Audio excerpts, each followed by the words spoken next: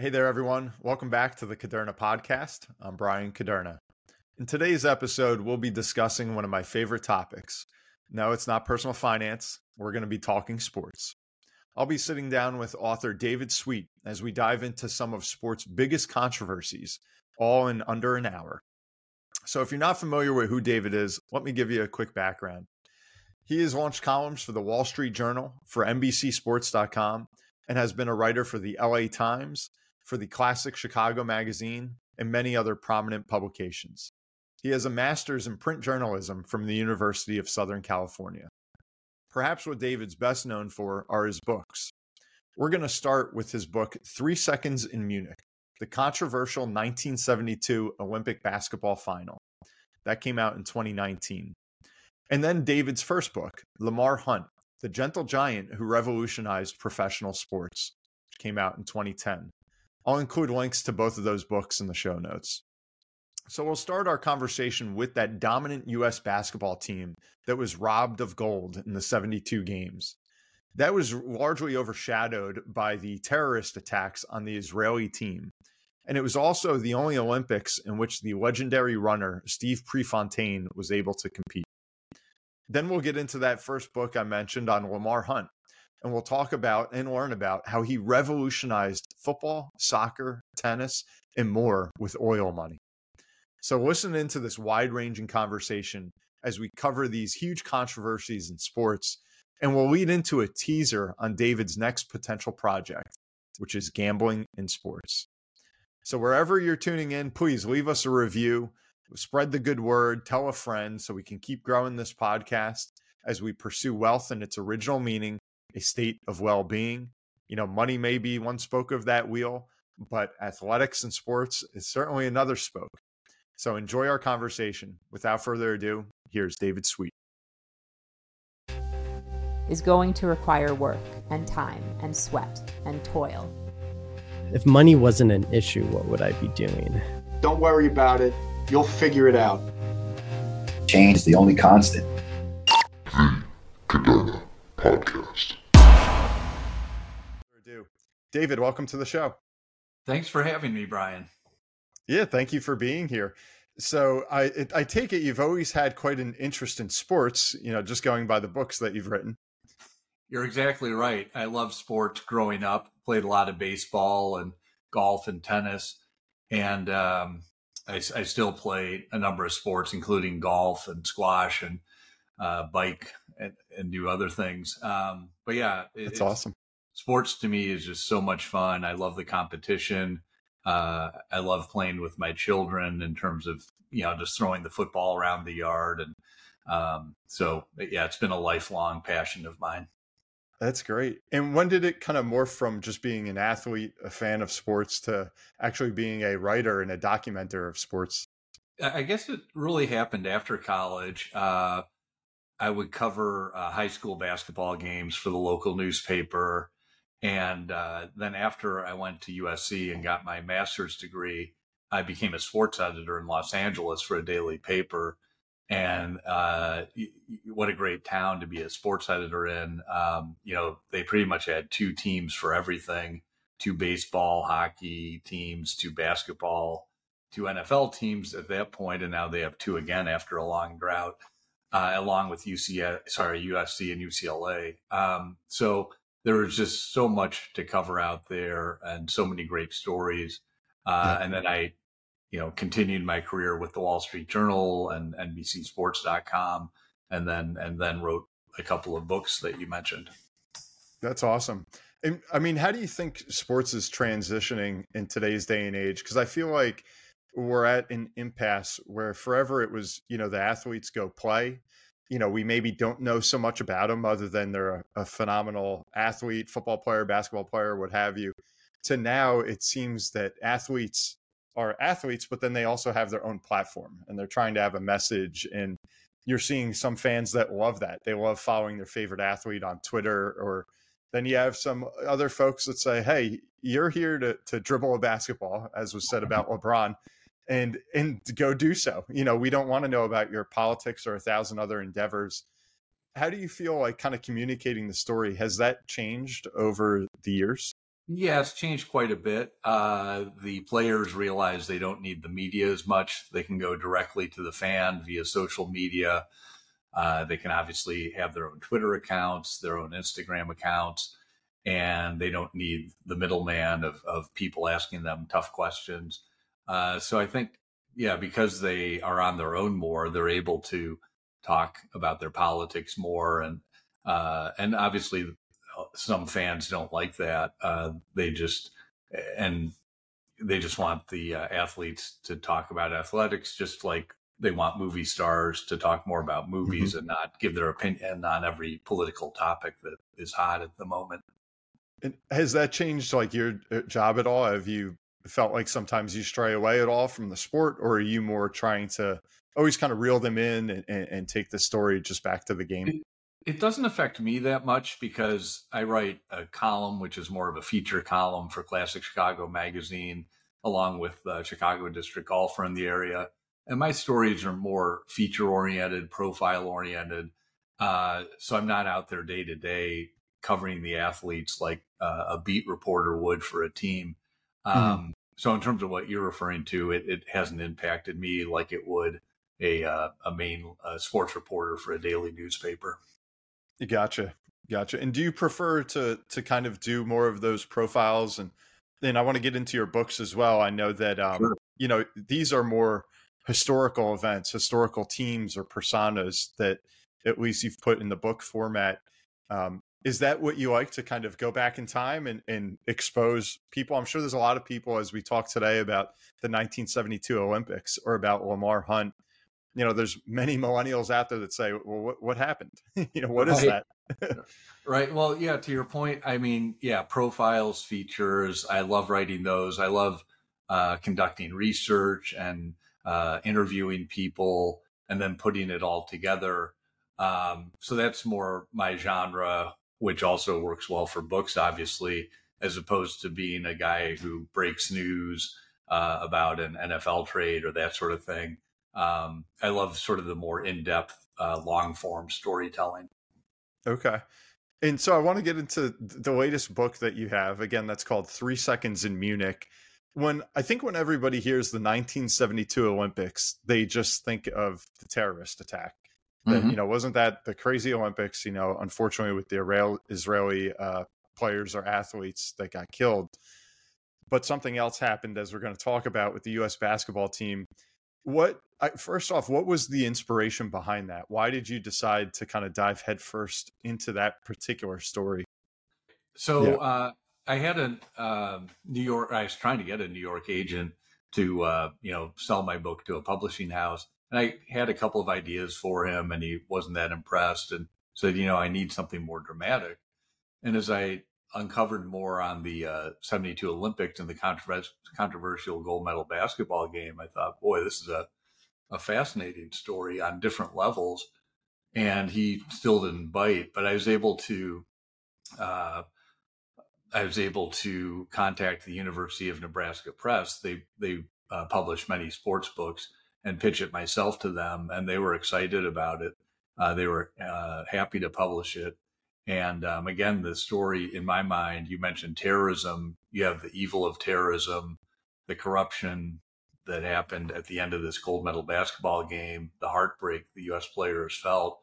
So there's so much to it. I thought it's an amazing story, and I still think it is today. Yeah, I think it is. And can you tell us, because I'm sure there's a lot of people right now that are listening or watching this that are saying to themselves, what happened to Team USA? And so we know that they were cheated. Can you just kind of clarify, get some context to what actually occurred there? Yeah. So to give you some background, the basketball started in the Olympics in 1936 in Berlin, and the U.S. had won every gold medal since. And so in the 72 game, they're playing the Soviet Union, who they had played against before in gold medal games and beaten. And the U.S. was down the whole game. And in the last few seconds, Doug Collins, a famous NBA name, stole a pass and was fouled with 3 seconds to go. Down by a point at that time, the U.S. Collins made the 2 free throws, and the U.S. took the lead 50-49 with 3 seconds left. and the Soviets inbounded the ball, and all of a sudden there was a commotion at the scorer's table, and time was called by the referee with 1 second left. So 2 seconds had been played. A Soviet assistant coach had been trying to call timeout, but he wasn't given a timeout. So 1 second, again, should have remained. R. William Jones, the head of international basketball, came down from the stands and said, no, 3 seconds remain. So he overruled the referees on the court, which is against the rules. The referees control the game. It's like if you think of Adam Silver coming down during an NBA game and saying, Yeah. put more time on the clock. I mean, I assume he'd be fired, or the fans would boo him out of the stadium. So Jones did that, and the Soviets inbounded the ball again with 3 seconds left. They took a long shot that missed. 3 seconds had elapsed. The U.S. won the gold medal again, basically. And R. Williams Jones came down from the stands again and said, no, 3 seconds remain. The clock hadn't been set properly, so that play didn't count.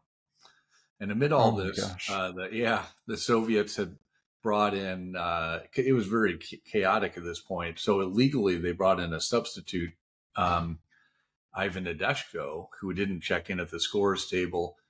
And so on the last play of the game, Tom McMillan was trying to guard him. A referee told McMillan to move away, and Nadeshko had a clear look down the court. So he shot-putted the ball, 80 feet or so down the court. Alexander Belov was at the other end. He grabbed the ball. Two U.S. defenders fell to the side.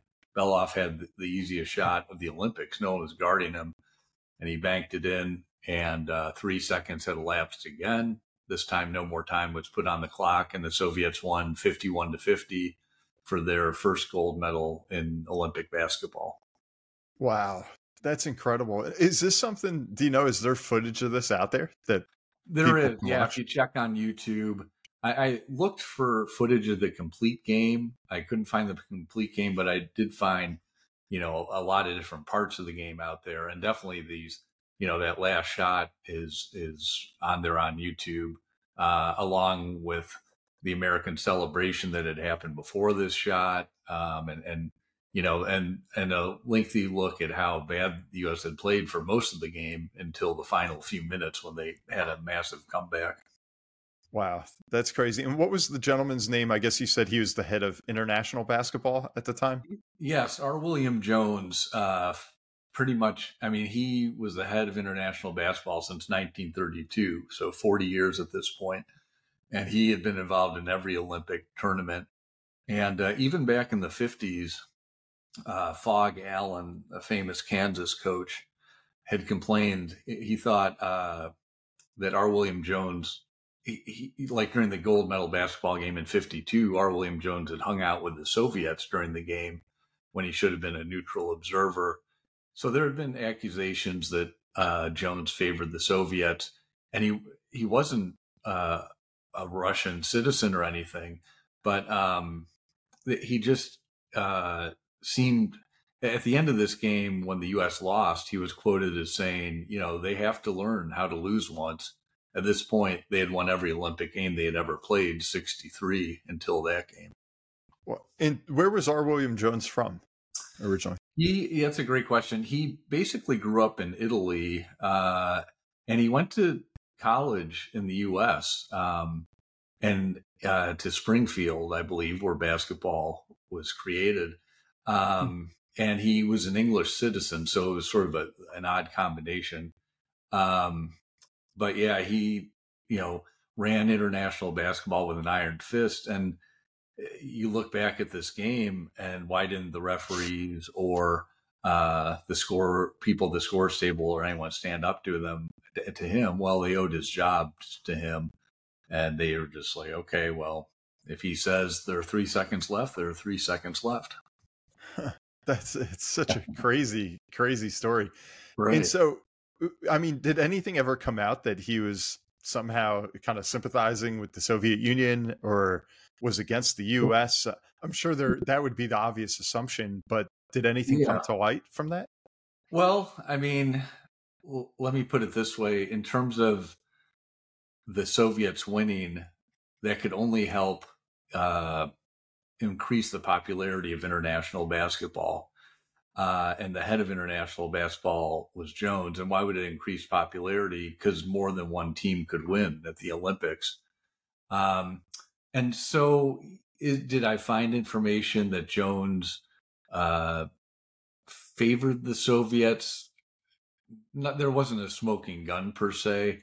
I mean, the Russians would give him a lot of gifts during the Olympics, but that's not to say the U.S. or others didn't give him gifts. But I will say the U.S. protested the game. And so the next morning, a committee was created. And Jones again flouted the rules because the people who were supposed to be part of this protest committee were people who were part of the Olympics in basketball. And the head of the committee was a guy from Yugoslavia whose last name was Hep. And not only did Yugoslavia not play basketball in those Olympics, he was one of Jones' biggest drinking buddies.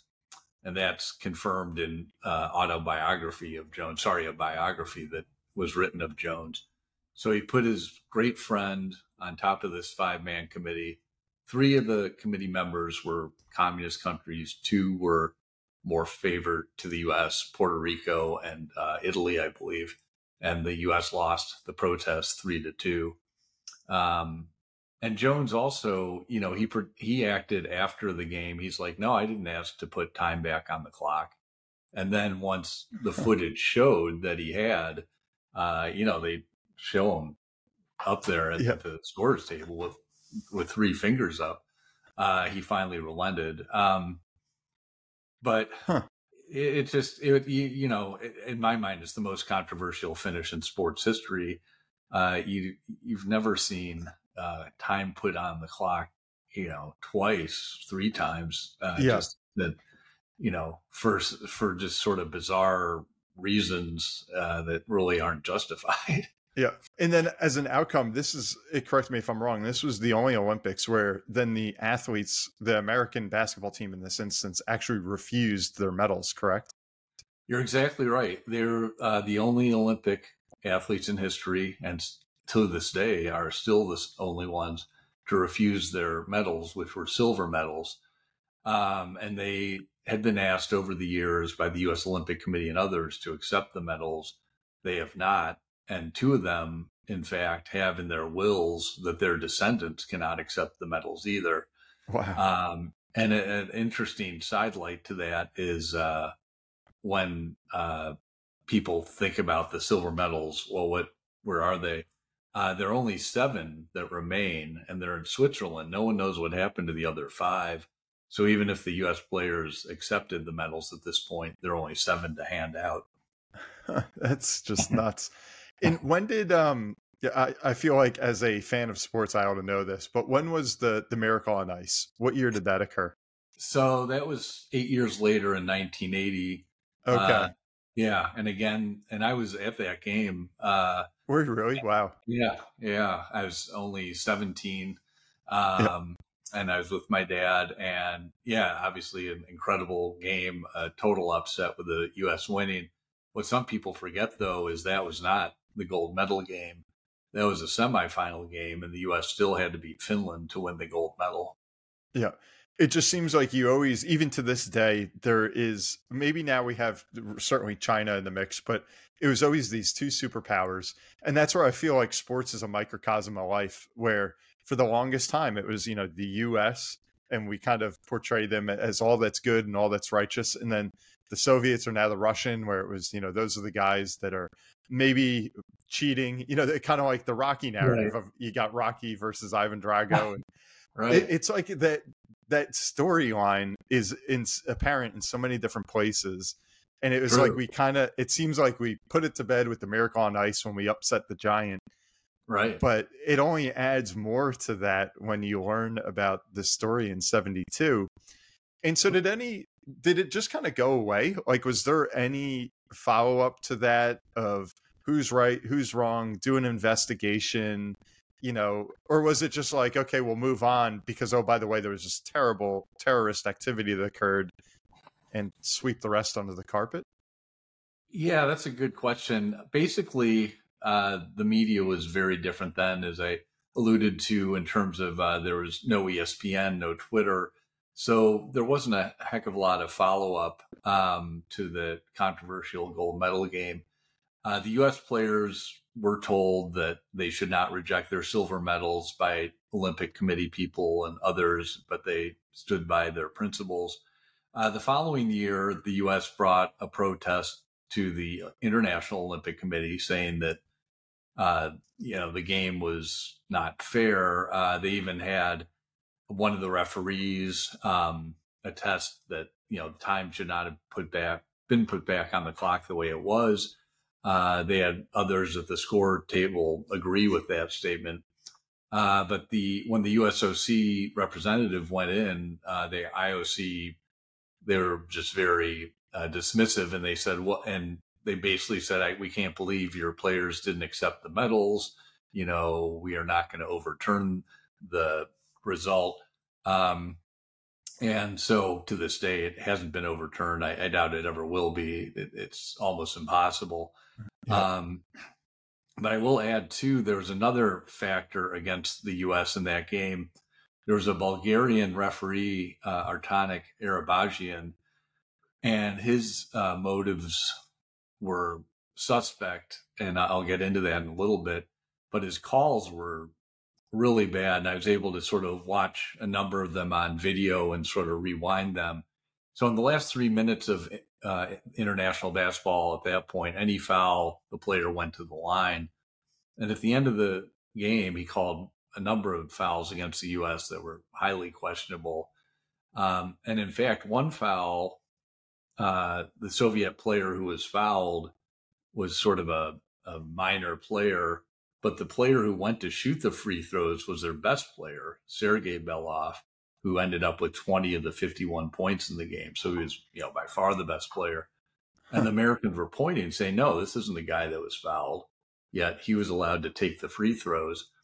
And Arabajian is the guy who he told Tom McMillan to move away from the baseline, even though Tom McMillan had every right to guard the final play at the baseline. He had done it the previous play, but Arabajian moved him away. Arabajian had allowed the illegal substitute into the game.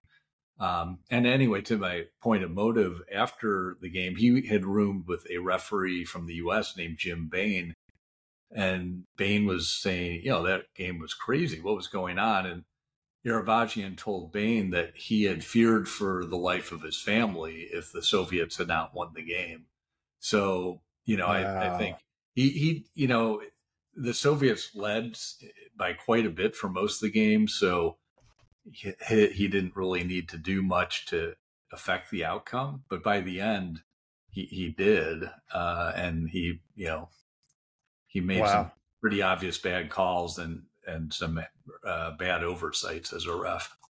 Jeez, it's wild. And I mean, up to that point, obviously U.S. basketball was it. They dominated, like you said, they won every single gold up until then.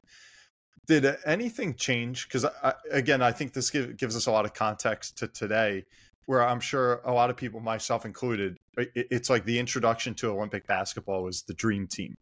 Mm-hmm, and it was like, wow, this is a collection of like the greatest players ever that just went out and just destroyed everybody. And then it was kind of like, all right, this is, I guess, the way it is. America just dominates basketball. And then I can't remember when it was, there was like that sudden decline where I think we lost to Puerto Rico or something like in like 05, 06, maybe around that time frame. And it just seems like it's never really been the same. Well, I mean, it's interesting. Yeah, the U.S., 63 in a row till 72. And then they won in 76. They won the gold again. 80 Olympics boycott. They didn't go to Moscow. And then they won the 84 Olympics with Michael Jordan and Patrick Ewing and some amazing players. But in 88, I think they won the bronze medal. And that got people thinking, shouldn't we send our best players to the Olympics, the pros? And then the rules changed. And to be honest, I mean, that's what the Soviets had been doing forever. Even in the 70s. They were playing pros. they were playing their pros. I mean, these guys played, hundreds of games a year together. When the U.S. would have college players, like in the 70s, they'd get together, say in June, and then, have a training camp, and they, barely played together by the time they got to the Olympics. In that 72 match, the Soviets had I think it was a 31-year-old player. So, and they had guys who had been in the 64 and 68 Olympics. So they just didn't even bother to abide by the rules. The U.S. did. They sent the college players. And one of the sadder parts for the 72 team is this was their only chance at an Olympic medal, because once they turned pro the following year, they couldn't compete for an Olympic medal anymore. It was against the rules. So, they had this one chance, and they were really, it's just unfortunate how they got robbed. Yeah, they got robbed. Exactly. And so did the rules change? Like when the Dream Team came about, did the Olympic Committee say, okay, we can have pros across the board, but just for this one particular sport? I think it was pros across the board. I don't have all the details, but that sounds right. So yeah, the U.S. was able to have, Michael Jordan in his second Olympics, Larry Bird, Magic Johnson, the Dream Team, who, pretty much crushed every team that they competed against. So it was a whole new world. I mean, and now these players can win 3 or 4 gold medals in their career. Back in the day for the U.S., you could win 1 and then you moved on to the pros. Yeah. But I mean, I guess somehow it all worked out in the wash, because you look at basketball now as such a global game, where even with the pros, that's, I think, was like the biggest embarrassment for us, is when we had the NBA out there playing. And whenever that first Olympics, I'm drawing a blank, that they lost in, it was like, what are you guys doing? Like, how's this even possible? We got all-stars and nobody can even name the other players, and we ended up losing. Yeah, no, it's incredible. Yeah, they haven't. Yeah, I think it was either 04 or 08 they lost, and people were stunned. But you mentioned sort of the international basketball. It's amazing since 1972 how it's grown, and the NBA now has, more than 100 players from outside the U.S. and from, they're from China, Africa, Europe, everywhere. So international basketball has exploded in the last 50 years. And that's benefited the NBA. I mean, you look at the guy known as the Greek Freak up in Milwaukee, and how Giannis. Yes, exactly. How impressive he has been, along with so many others. It's been a boon to the NBA to have these great players. It's not, back in the 60s, I think might have been all United States at that point, but now they get the best of the best from around the world. Exactly. Yep. Yeah, it's definitely exciting to see how it's all evolved, and maybe to kind of tie it all together with the kind of the U.S. Soviet Union or U.S. Russia dynamic with the Olympics, where it does seem, and I try to be unbiased, but it does seem like the Russians have on a number of occasions obviously cheated. And most recently, and I don't know if this is your area of expertise, but they've competed not as Russia, right? It's been like the ROC, like the Russian Olympic, competitor or whatever it is. Didn't they circumvent, the rules so that they were allowed to come back in? And I've heard of that, but you're right. It's not my area of expertise, so I'm not sure how much I can add. But yeah, they've been accused of many things over the years in the Olympics. And it's never been good. I mean, I think they've definitely been accused of illegal drug use and cheating and other improper behavior. So, yeah, it's crazy that I guess the Olympics have changed in good ways and bad ways. Right. And then, for lack of better segue, I mean, I know it's just such a crazy topic. Again, 3 seconds in Munich. It's, literally 3 seconds. That was such a huge controversy. So you have that one. And then almost a decade earlier, you wrote this book on football. Was Lamar Hunt, was that something that, were you just a huge fan and you said, I'm just going to take a deep dive into this? Or how did that one kind of bubble to the surface? Yeah, that's a great question. So I had interviewed him twice before he died. He died in 2007. Mhm. And I interviewed him. You mentioned football, but some people know him more as the founder of Major League Soccer. And I was with a magazine called Sports Business Journal, and this was Major League Soccer was having some troubled times. They were two teams were being disbanded, basically. Now Major League Soccer is in much better shape. But I interviewed him about that, and then I interviewed him about the 2-point conversion. Not everyone knows that Lamar Hunt fought for that to become a rule in the NFL to allow teams to, not just have to kick an extra point, which he thought was pretty boring. He wanted them to have the opportunity to, try the 2-point conversion. And he finally got it passed in the 1990s. He had fought for it since the 1970s. And he had, why didn't people want it? And it sounded like coaches didn't want to have to make that decision. They felt, they'd be blamed if they made the wrong decision. So Which they are. Yeah, exactly. They're more comfortable with just the extra point. Yeah. So, so Lamar Hunt fascinated me because he started so many things. He was the founder of the American Football League when he was 27 years old, basically. You think how young that is. Wow. And it was because he tried to get an NFL franchise, but they wouldn't let him in. And so the team he founded in the AFL was the Dallas Texans, who became the Kansas City Chiefs. And then he, again, Major League Soccer, he helped found that, and he helped its predecessor, the North American Soccer League, survive in the 70s. Most people know the NASL because Pele played for it and drew huge crowds as a player for the New York Cosmos. And Lamar Hunt also had a professional tennis tour. And this helped open the tennis tournaments to how we know them today. Wimbledon used to be purely amateur. The U.S. Open was only for amateurs. It wasn't open, to put it another way. So these major tournaments only allowed amateurs in because they were considered sportsmen. The pros were not considered as well.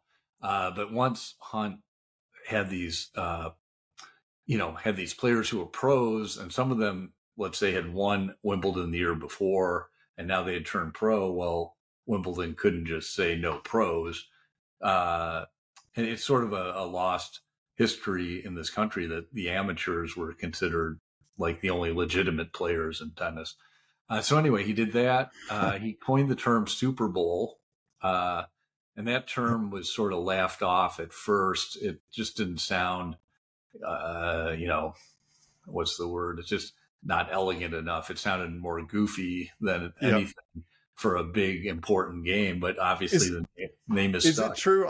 If I could jump in on that point, Sure. I read an article one time that he couldn't think of a name, and his son was bouncing a super ball, like a super Right. bouncy, like rubber ball. Right. And then that's when it just occurred, like Super Bowl.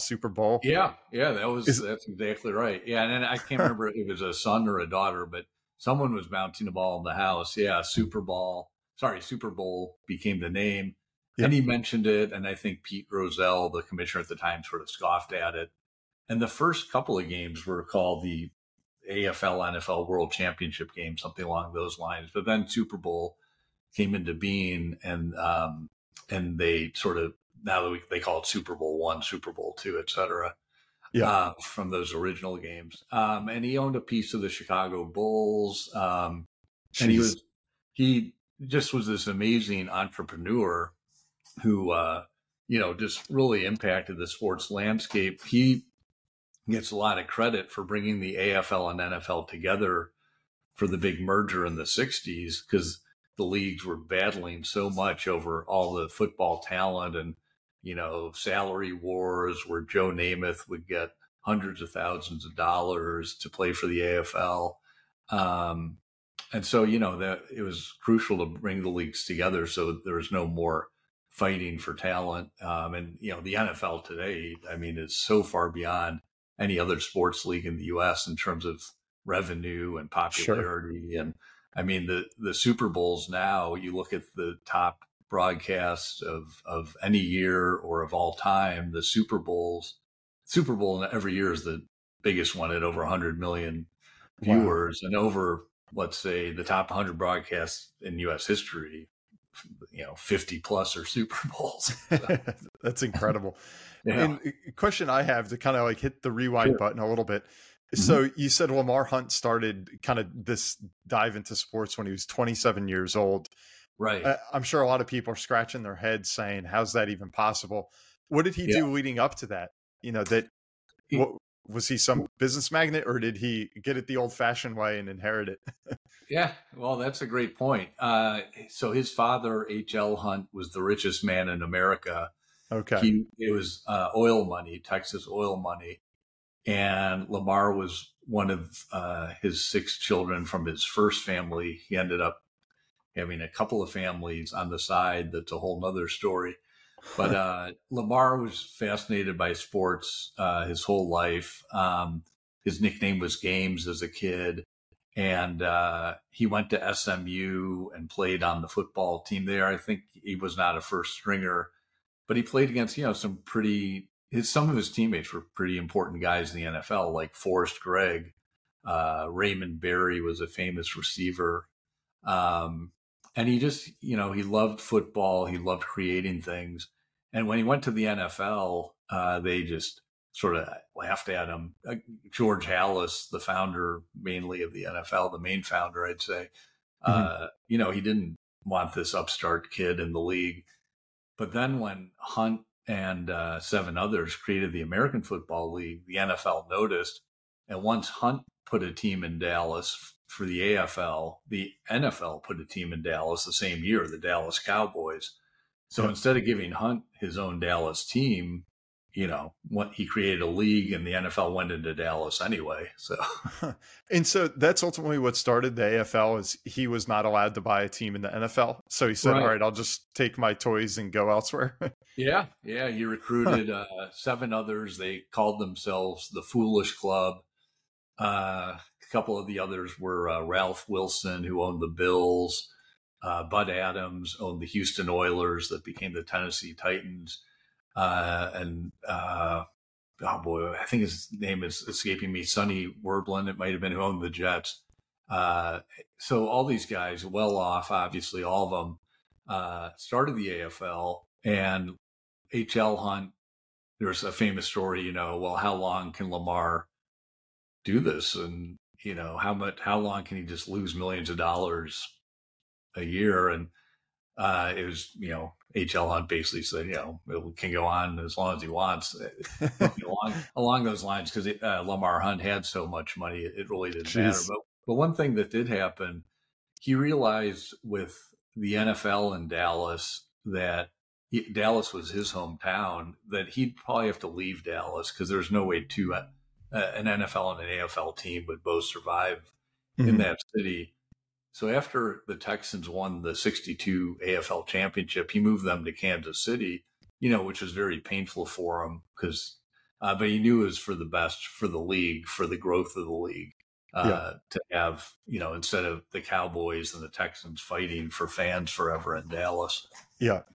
Huh. And so, it seems like NFL kind of, I guess, got the bragging rights at the end of the day. It's still called the NFL. Was AFL, were they like a losing enterprise, and hence that's why they don't get the name anymore?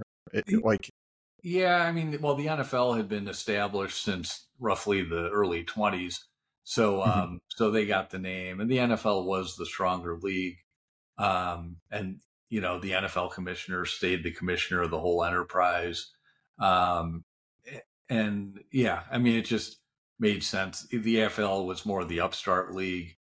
But that merger has just created a powerhouse in sports that, again, really can't be matched by any other sport in the U.S. Yeah, it's untouchable, and something unique about football, that I've always thought is it's truly American. There's not really, it's not like basketball, like we spoke about earlier, that's taken off around the globe. Right. It seems like an American game. When we say American pastime about baseball, you can't even say that about baseball with just how much international talent there is. But in football, there's nothing else. You got the NFL, and then maybe you have NFL Europe, which is was just a collection of American football players that went to Europe. Right. So it's Yeah, that's an excellent point. The game is not taken off outside of the U.S. and the NFL obviously hosts games in London and Mexico City and elsewhere, and NFL Europe. They tried to make that a big deal. But yeah, it's just, and there's been talk, maybe have a Europe division of the NFL. That's a way to expand. It seems unlikely because the game sort of has to be taught to other countries and other cultures. It's not just like here in America, we play it outside, we grow up with it, we see it on TV all the time. It's ingrained in us, but not in other countries. Yeah. And I feel right now, I mean, the NFL is just, like we alluded to, so on fire. It's the most watched sport, the richest sport. And I know they always want to get bigger and better, but it's like once you have, like, they may have found the secret sauce, and it's like, I don't know if they should do too much to kind of, play with that. Right. And it's interesting you mentioned that, they found the secret sauce, but now with legal sports gambling, will that impact the secret sauce? Because a number of players have been suspended. I think 10 is the number, minor players mostly, because they've gambled on NFL games and other games. And it's so funny because all the pro sports were so against gambling for decades and decades. And Pete Rozelle, it was Paul Tagliabue who testified in front of Congress and, said this is horrible. Gambling should never be part of the NFL. We're against all kinds of gambling. And then all the leagues did a 180, and now they embrace it, and they get sponsorships who are people like DraftKings and FanDuel and all of them. Yeah. You just have to wonder. So they're getting this gambling revenue in from DraftKings and all these others. But if people start questioning the integrity of the games because so many players are starting to bet because they can legally, that's going to, the golden goose may be killed, because if the fans think some of these games are rigged by the players who now have access to bet on games so easily, that's going to really, that would be the ruin of any sport, just like it almost ruined baseball with the Black Sox scandal. Yeah, it's true. I mean, because I think when you mention, that it could ruin sports of players or the coaches actually gambling on their own game. Right. Of course, that would be a travesty. But I think from the other side, if you just kind of put rose-colored glasses on, it just seems like that the revenue you could bring in is endless. Because, how many people Sunday are tuning into a Browns game they care nothing about, but they said, I put $10 on it. Now I'm glued to the TV. So no, that's an excellent point. That's, that was happening when gambling was illegal, except for Nevada, sports gambling. But now that, I think I read something like 70 million people plan to gamble on the NFL games this year. Wow. When get these huge numbers, they're going to watch a game they don't care about. They may have a bet on one of the teams or hoping one of the players has more than 40 yards receiving, so they win that bet. Or what the coin toss is, all this crazy stuff. Yep. And you can bet live action. There are a million bets during games you can bet on. It's not just the one bet before a game. So it's a whole new world. Yeah. And I wonder, I don't know if you know anything about this, but how did the guys now in the modern day and age, the 10 that you mentioned that got caught in the NFL, how do they even get caught? That's a great question. I think, the leagues have obviously upgraded their, observation of what's going on, their security of gambling. And I think, as far as I've read, they can figure out, even if a player is telling a mother or something, hey, mom, bet on a game. And somehow, and I don't know the details, but they can figure it out. And obviously, if a player is using his own phone to bet, that's, they can figure that out. So it's, and it's traceable, I guess. is one way to put it, as opposed to someone giving cash to an illegal bookie. And if there's not a photograph or anything, that's harder to prove. But, if there's a text from a player to his mother saying, hey, put $10, or it'd be more than that, put $1,000 on the game for me. And I don't know, I can't say that the NFL, can spy on phones or anything, but they have some way where they're able to figure out that, hey, something's off here.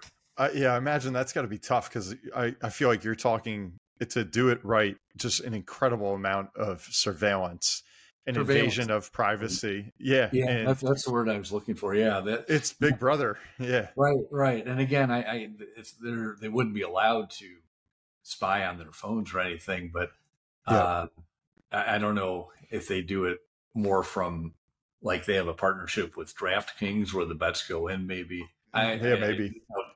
Because I made these points, I should know more to sort of justify them. Yeah, I feel like the only way to make it legitimate would almost be something so severe, like a lifetime ban or something. Because if the player doesn't have that level of fear, and they know, like, they could just tell their next door neighbor, like, oh, hey, I heard this team, the quarterback's not suiting up Sunday or whatever.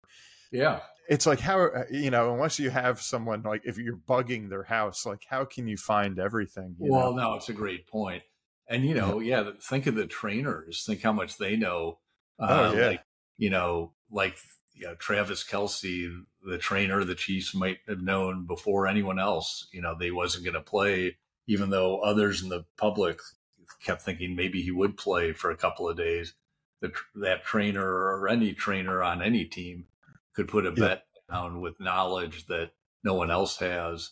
And again, how easy it is these days, just on a phone, it takes, 10 seconds versus trying to call up an illegal bookie or however it would have been done in the past. So. Do you know if any of the major commissioners right now, like Roger Goodell or Silverman in the NBA, like, have any of them made a comment or an opinion one way or the other on the legalization of gambling? Well, it's funny. Adam Silver in 2014 had a New York Times op-ed piece embracing legal gambling. And as far as I know, he was the first commissioner to do so, because before that, they were all as against it as could be, claiming rightly, I think, that the integrity of the game would have been compromised if, legal gambling existed all over the country. But now, Roger Goodell and all of them embrace it. They support it. And of course, they do say, we have parameters in place to make sure it doesn't affect the integrity of the game. And again, they love it for the new revenue stream they have for advertisements and for sponsorships. And, the NFL is known for always looking for new streams of revenue, whether it be internationally or a new business in the United States. And every league is like that. So they're very happy with it, despite being against it, vociferously in the past. Yeah. I guess there's only so much that you can do. Right. But, this has been great, David. It's fun. And we're kind of going through like a history of sports, I feel like right now. And so with that said, we've kind of done the past, the present, and what's the future hold? Like, what are you looking to do next? Are you working on any cool projects? What are you writing on? Like, what do you have up your sleeve? Next is a little bit what I was just talking about. I put together a lot of information on legal sports gambling. I believe, more than 30 states now are allowing it. Again, it used just to be one. Nevada, Washington, D.C. also allows it. Wrigley Field here around where I live, they've built a DraftKings sports book, and other stadiums are in the process of doing that. So anyway, there's a lot of information to compile and people to talk with, but at some point I might be interested in sort of giving a sort of, overall look at what has the impact been of legal sports gambling on fans and how they watch games, on the business of sports, and on other aspects. So that I'd say that'd be the next big sports project. Okay. I think you'll have a lot of very interested readers for that one. Right. Right. And as we're, kind of hashing through this conversation, I'm thinking, about where before we got to legalize gambling, there was fantasy sports. And Right. it was Yep, interesting right. to see because I can remember some players, I think like Le'Veon Bell one time, he would go on Twitter and he would say like, "Oh, I apologize to all my fantasy owners. I had an off game." Or like, make sure you draft me first this year. And it was Right. like they did get involved in, well, it wasn't direct money for a lot of people. They were gambling with their fantasy pool, of course. Right. So it's kind of like there was like a little bit of writing on the wall and a little precursor to where we're at right now through fantasy sports. But yeah, it's interesting because I think for fans, it's a no-brainer. They've loved it. The revenue to these leagues has to be through the roof. Mm-hmm. And I haven't seen anything to the negative yet where we caught, a major team literally throwing a game or a Right. referee going all the way back to what we started with that is doing something as egregious as the 72 Olympics, where it's like, was that gambling motivated or was there some other sort of inspiration to do that? Yeah. No, and that's So- interesting because in my research, I didn't find the 72 result was anything involved with gambling. I think it was more national pride and Sure. and the ability to make sure the U.S. could lose a game and the Soviets could win. Yeah. So, but yeah. Yeah, it's interesting. So this is really cool. I mean, I could keep going and going talking sports on this. Yeah, definitely. But anything else that you want to leave our listeners with as we wrap up here, Dave? Well, let's see. I mean, for 3 seconds in Munich, I would just reiterate, it's a story of evil. You have the terrorism, 11 Israeli athletes and coaches killed by Palestinian terrorists. And this was on German soil. So it reminded many people of obviously Nazi Germany. And this was the first Olympics Germany had had since Berlin and Hitler was in power. So they were trying to do everything they could to avoid the Nazi stigma. But unfortunately, that didn't happen. It was supposed to be the games of peace and joy, but it didn't happen. And then the corruption at the gold medal game and the heartbreak the players felt, the U.S. players, but they stood for principle after that. They rejected their silver medals to this day. And regarding Lamar Hunt, what a fantastic guy who changed the face of sports in football, soccer, tennis.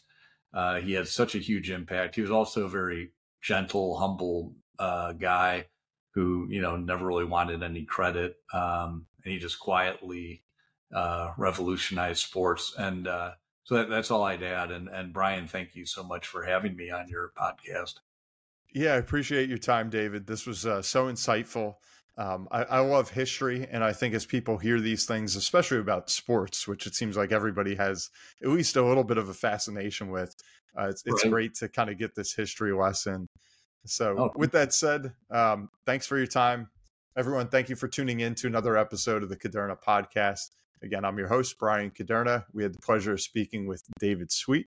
Be sure to go out and check out his new book, 3 Seconds in Munich, and his older book, but also just as good, Lamar Hunt, the Gentle Giant Who Revolutionized Professional Sports. Until next time, have fun.